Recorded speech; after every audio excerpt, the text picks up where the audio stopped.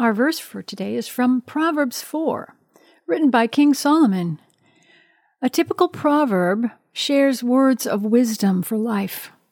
And here's a proverb that talks about powerful changes you can expect in God's Word.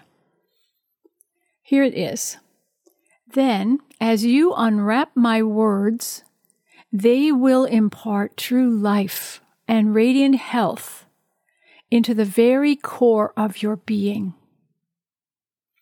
Now, I want to declare this over you. As you unwrap His words, they impart true life and radiant health into the very core of your being. Now, you can declare this promise over yourself as often as you like. And it will sound like this. I declare, as I unwrap His words, they impart true life and radiant health into the very core of my being. Amen.